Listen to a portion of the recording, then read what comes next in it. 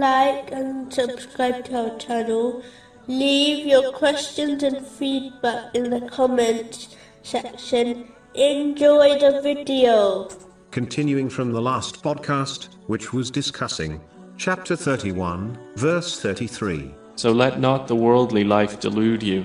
Specifically, it was discussing a narration found in Sunan Ibn Majah, number 4108. The Holy Prophet Muhammad, peace and blessings be upon him, advised that the material world, compared to the hereafter, is like a drop of water, compared to an ocean.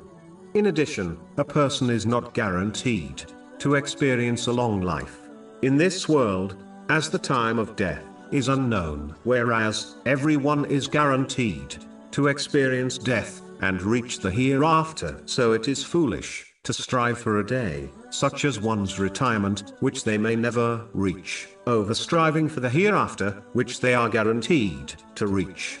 This does not mean one should abandon the world, as it is a bridge, which must be crossed, in order to reach the hereafter, safely. Instead, a Muslim should take from this material world enough to fulfill their necessities, and the necessities of their dependents, according to the teachings of Islam, without waste, excessiveness, or extravagance, and dedicate the rest of their efforts in preparing for the eternal hereafter, by fulfilling the commands of Allah, the Exalted, refraining from His prohibitions, and being patient with destiny, according to the teachings of Islam.